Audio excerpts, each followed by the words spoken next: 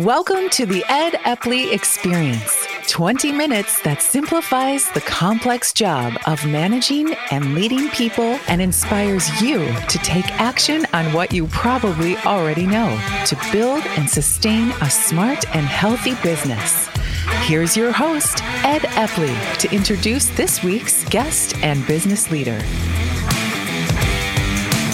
Welcome to the Ed Epley Experience. 20 to 30 minutes for you to get at least one proven practical idea to run a more successful and sustainable business, and hopefully to make you think and challenge the way you're currently operating to perhaps think in terms of doing something different or better.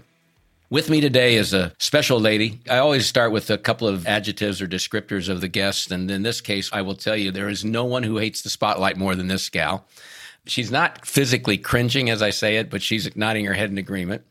I don't know if she's always thought of herself this way, but I see her as pretty coachable. Probably depends on who's coaching, but I think she's very coachable. She's extremely curious, very strategic. And one of the things I like about her is, there's people who are optimistic and there's people who are pessimistic. Joni is definitely not pessimistic, but it's not fair to describe her as optimistic. So when I thought about it, she thinks in terms of possibilities. She thinks in terms of, okay, how could that work? And I give her a lot of credit because she's in a remarkable role with an even more remarkable organization. Her name is Joni Fedders. She's the CEO for Aileron, based in Tip City, Ohio. Most of you have heard me mention it numerous times as a place to go to really improve your capacity to manage and lead and run a more successful business. And frankly, I don't know that I'd be here today if it wasn't for my affiliation with Aileron and just what I've learned and how I've grown being around and part of the organization from a distance. So please help me welcome Joni Fedders to the Ed Epley Experience. Joni, thanks for being with us today. Oh, thank you, Ed. Very excited to talk with you. Well, I'm glad you are. I need to do a little background on you because your LinkedIn, like I said, you hate the spotlight, so it didn't give me much to go by. Yeah. Where's home for you originally? Where'd you grow up? Yeah, I grew up in Cleveland. Which side? You grew up on one side or the other? You're right. I grew up on the west side, so started in North Olmsted, and then my family relocated to Elyria, which is on Lorain-Elyria west side, Cleveland. And you still have family there? I still have family there, still a Cleveland Browns fan, and yes, we had a wonderful year. Good. Yeah. And the schedule only gets tougher next year. It does. Whatever it is, it's going to be tougher. And the season's closer, though. Usually we have to write our team off in October and wait a long time for that next season. But hey, we made it to January this year, so it was good. That's great. That's great. Brothers and sisters? 2 sisters. And where do you fall into the hierarchy? I'm the oldest. Yep. And that explains a lot. It does explain a lot, doesn't it? Yeah. But I came down to school in Cincinnati, and my second sister followed suit, and she married a gentleman from here, and I married a gentleman from here. And then the third one, we said, you're having babies, come on down here. And then eventually my mom moved down here. So we had, we all kind of relocated. So we're all within 20 minutes of each other now. It's awesome. And make no mistake about it, there's a big difference in the weather between the tri-state area and then the west side of Cleveland. Oh, so much. Yes. It's amazing what 3-hour drive does for you. I get it. Did you know growing up that you wanted to be an entrepreneur? I had no idea. I can tell you the 3 jobs I thought I was going to do. I was so intrigued with being a garbage man. I thought it was absolutely cool that they got to be outside all day, hang off the back of a truck, and, kind of work at their own pace. So I thought that was really awesome and admired that job for a long time. And then... Wait a minute. When did it cease being a possibility for a career? I don't know. I guess I just kind of left it behind for the next thought. But I know that was on my radar for a long time. And then I remember taking one of those assessment tests in school, and it told me that I'd be a great park ranger. I could see that. I thought that was really intriguing, being outside again. And I'm an introvert in some ways, but I think it probably would have over time maybe not worked there. And then my best friend who lived 2 stores down, we spent an entire summer one year writing and copying a medical dictionary. And we thought we were going to be doctors. So we would sit on the front steps and literally write word for word that dictionary into our notebooks. I'm not sure what we thought it was, but we thought we were going to be doctors. Those were the 3 things that originally I think I probably had hints of it. I organized, I can't tell you how many muscular dystrophy little fairs out in the front yard where you raise money, or, we did the typical paper route I had and lemonade stands. And then we spent 1 year doing elderberry picking and putting elderberries in a jar and selling them for 50 cents. And I don't know if you know how many elderberries go in a jar, but it's a lot. I'm a farm boy. I know exactly how many it takes. Yeah. And it's like pulling mustard weed. People, if you don't know you ought to look up elderberries on Wikipedia or wherever. And when you see how small they are, and then, to make something out of anything, make a pie out of elderberries takes a huge amount of effort. So I get it.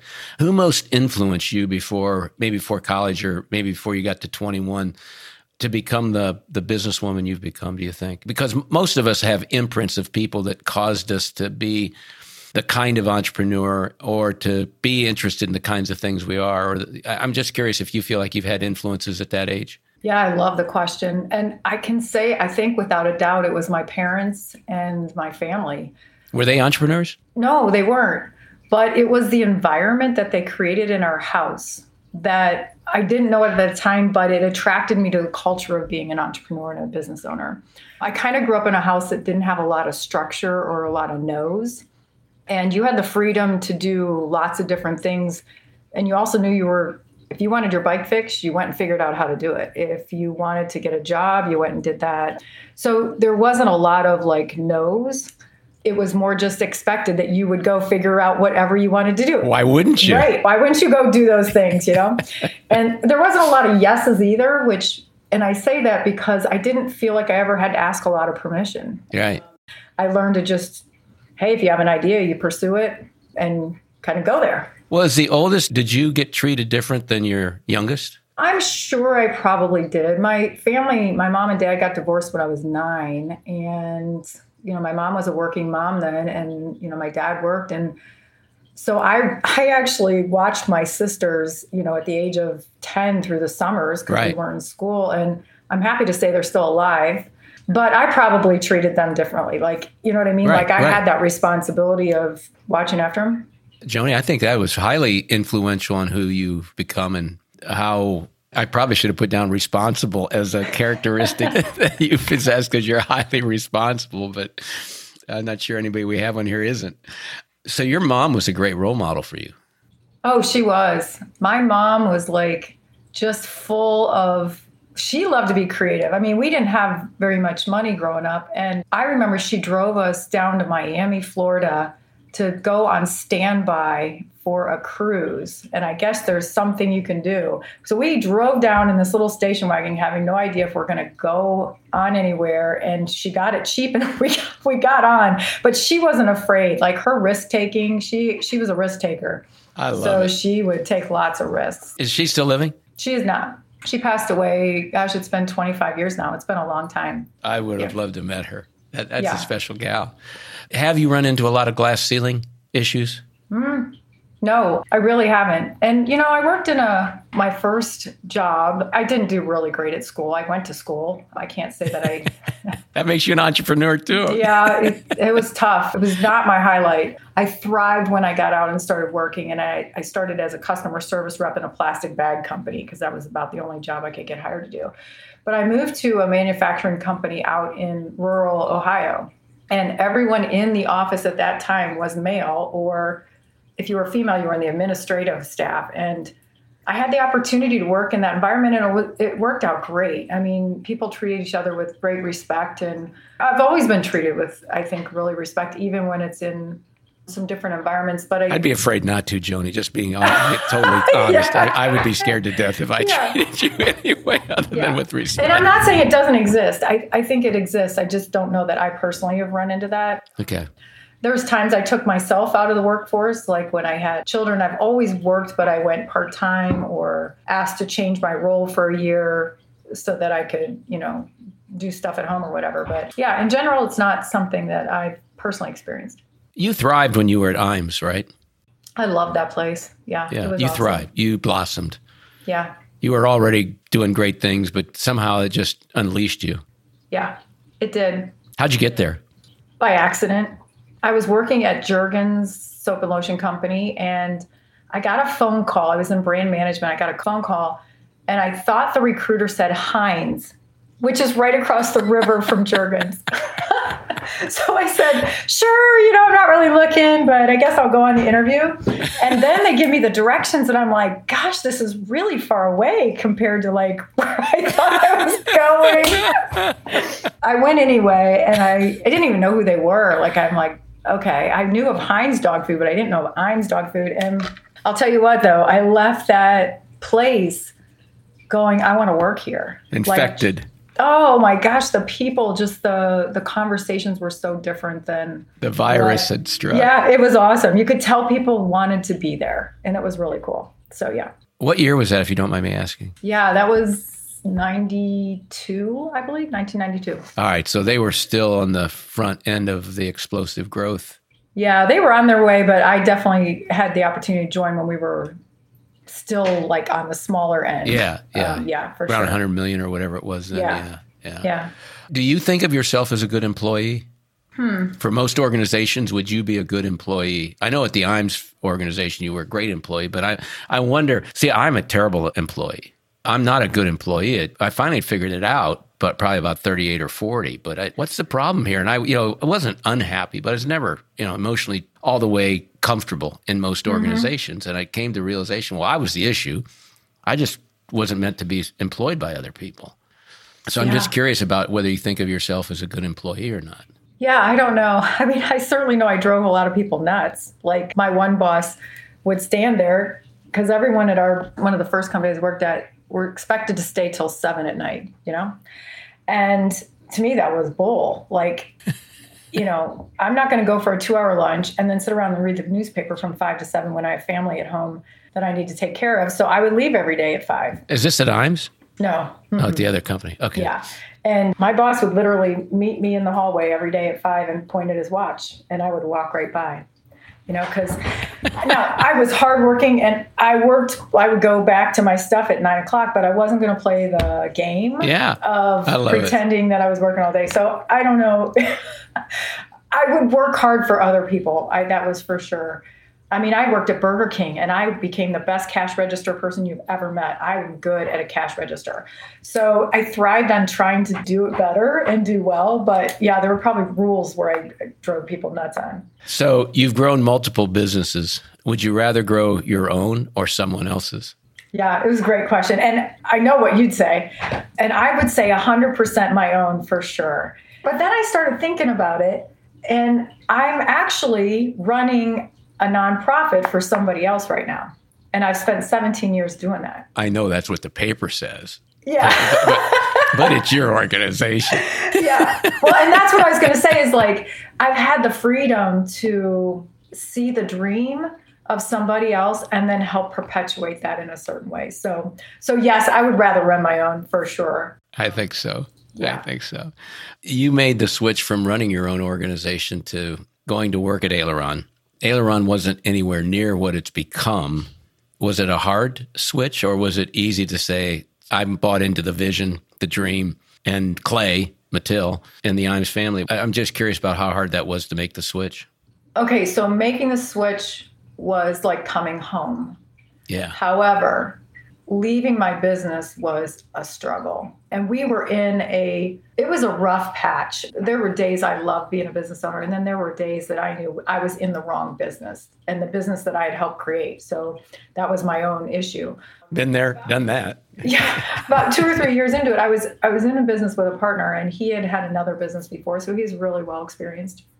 But it just didn't feel good. Like I worked at IAMS, and it felt great. Like I felt the culture, I felt the direction, I felt the strategy, I felt the people development. Right. And man, I could not replicate that. And living in that infrastructure that's been built and thriving in that is different than actually trying to build it for others and perpetuate it. And I was miserable. Honestly, I was miserable. Yeah. And I felt so unqualified and disappointed. Like we ended up selling the business and financially did absolutely fine. I was most disappointed in that I was not able to create a culture or a strategy or a direction for that business. It just felt like it was a failure, honestly, from that perspective. But when you think about how few companies actually hit the sweet spot, I know you may not care or value what I'm about to say, but you didn't fail. You just were normal. Most organizations muddle through and survive despite not really having a great strategy or even a great business model. It's trial and error and they keep iterating. But the fact is, to get to the place where you've seen in a couple of organizations now with both Aileron and IAMS to really find your stride, that's rare. So yeah, thank you. I think it's a credit to you that you've recognized it and made the change. How has Aileron changed since you've been part of it? And I don't mean because of you, but just because of the time, because frankly, I didn't realize you've been there as long as you have. I know. I look that young, don't I? You do. But everybody looks young to me. Everybody looks young to me too. What's really cool is the heart has not changed. The love for the entrepreneur, the love for the business owner, the respect for how hard it is to grow a business, a thriving business, a business that lasts has not changed. I think we've changed a ton.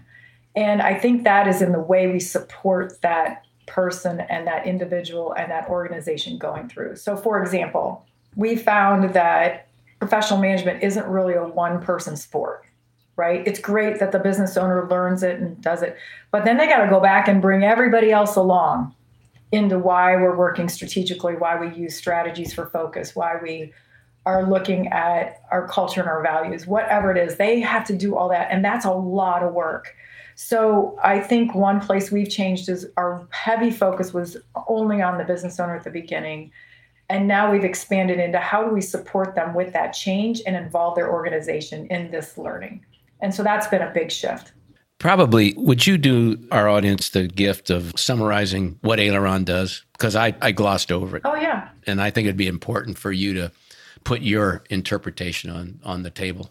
Yeah, well, you teach this stuff. You facilitate this stuff for us. So you've got it probably better than I do. But I think professional management is a philosophy of how to run your business so it doesn't run you. It's looking at how you put the ongoing disciplines in the organization that help you break through those ceilings, grow, actually navigate all these different environments. I mean, look at the different environments we've had to navigate recently. And those are things that are like important but non-urgent. They're not the sales call or fix the machine or hire somebody. They're the things like, how do I set strategy? How do I find out what my customers want to buy from us in 2 years versus what they're buying today? So those are kind of like the ongoing disciplines that are important. And it's important to have both, work in the business and work on the business piece. Would you add anything? I think it's wonderful. That's a good description. I just wanted to make sure I didn't do any injustice to the scope of the organization. What gets you juiced the most? What gives you the most energy in leading this organization today? Wow. What doesn't? Honestly, there's so much fun in what we do. We meet people like that they just have grit. They've got determination. They are up against challenges, almost to your thought about being vulnerable. They're willing to be vulnerable and say they don't have all the answers, but they know where they want to be. Mm-hmm. And so they're looking for how do we get there? And that comes everywhere from the businesses we work with to people like yourself who are supporting that journey, to our internal group who's always looking, how do we improve that process or system or the experience or support better? I mean, I can't tell you. It's just energizing every day to get to talk to different people and see what they're doing. Has it been harder to scale than you thought it would be? Oh, yeah, absolutely. Because you got to keep shifting. You got to shift your own leadership style. You have to shift what's important to the organization. Like right now, we're trying to get people to value structure. And that sounds so unsexy and so anti-entrepreneurial, right, as far as structure goes. But we're wasting so much time because we don't have some common language or some visible decisions or some process or systems that we do. And so we're trying to shift our value of creativity and innovate into how do we pay attention and nurture structure a little bit. And that means you got to keep helping people change and navigate to a different piece. So yeah, there's one thing of coming up with the how we're going to do this or what we have to offer. And then there's another thing of how do we serve 10 versus how do we serve 3,000 people in that or 100,000 people in that system. Well, there's what should we do?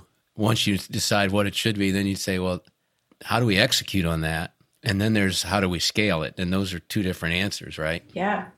Yeah.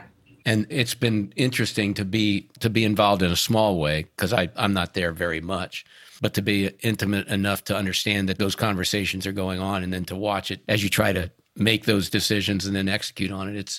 It's been very interesting to watch the organization. And I hope the audience can feel how much I care about Aileron and how valuable I think it is as a role model for other entities, both for-profit and not-for-profit.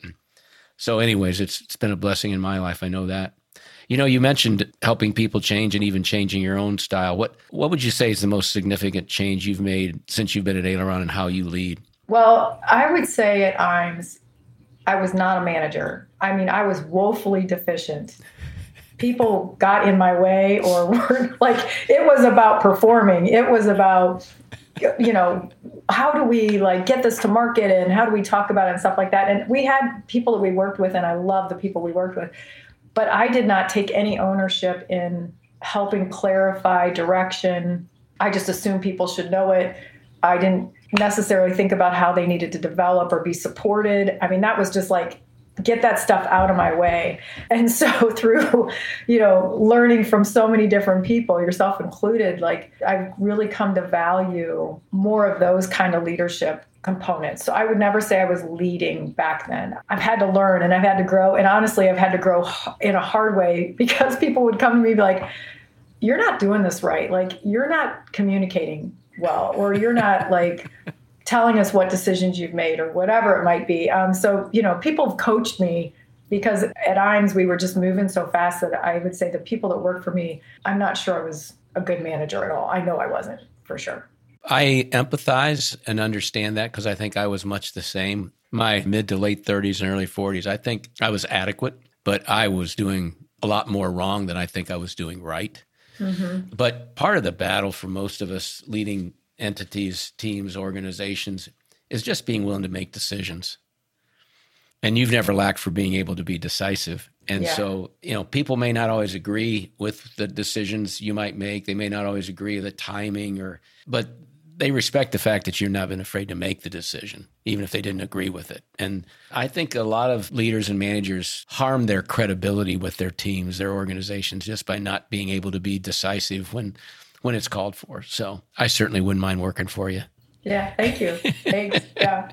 And, I've had to learn, though, on that, because I agree with you. There's a time, we even saw it in COVID, right? All of a sudden, with everybody shutting down and stuff, people had to start making a lot more decision-making had to go on, and it had to go on in isolation than it did, let's get together and all talk about this stuff. And it did expose, in our organization, I think, that confidence in that kind of decision-making. So I think you're absolutely right that there's a place for that, and it does build respect. And then there's a place for when you change your mind and make a decision, how do you bring everybody else along? Right.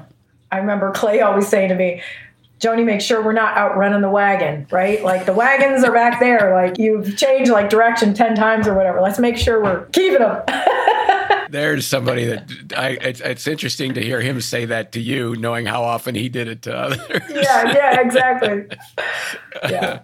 Well, you just made me think of something I wasn't even going to ask. And now that you brought it up, I need to pursue it for a moment. What has COVID and the pandemic done to alter the way you look at the way Aileron might go to market, deliver its services, and even the business model? Yeah. How big of an impact do you think it will have post-event, post-pandemic, to who Aileron is and how you perform? I think it was huge in a positive way, right? And certainly we went through lots of toughness with everybody else.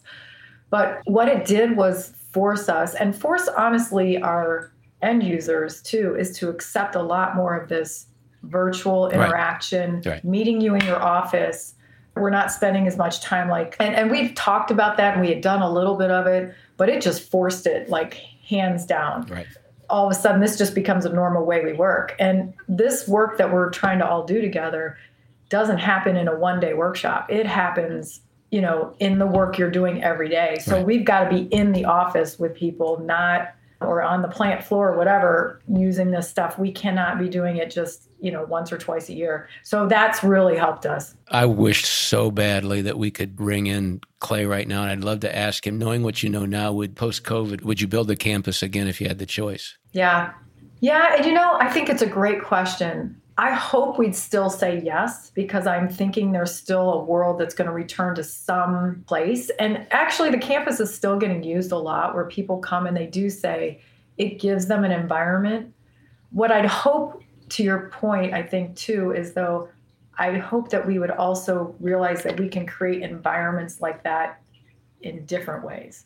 Like the campus is a physical manifestation, but can I create the same environment, you and I, on a virtual platform? And so I don't know. It'd be a great question. Yeah, I don't know. Got me wondering. Yeah, me too. Well, you now have to pay the piper to play. You've just been sharing information and ideas that you have just because it's who you are and you're willing to do so. But now I'm going to charge your admission. So you have to give that one thing, that one piece of advice that's just ultra important for owners, presidents, CEOs, execs. That one thing, if they want to run a better business, if they don't do anything else, what would that one thing be, Joni?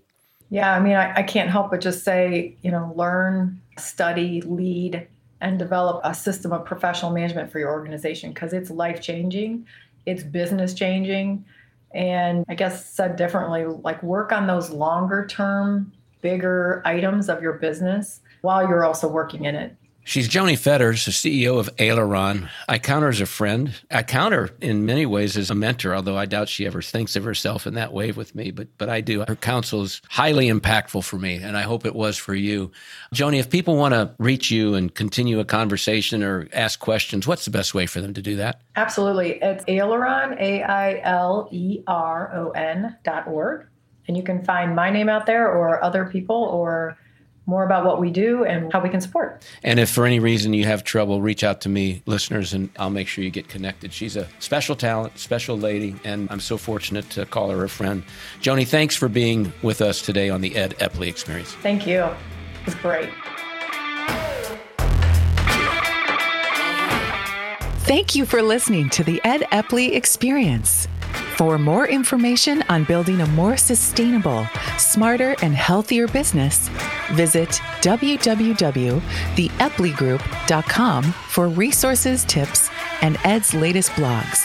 That's the Epley, EPPLEY group.com. Plus, take a free assessment at theepleygroup.com/assessment to find out how you measure up as a highly skilled and accomplished manager and where to focus on improving your skills.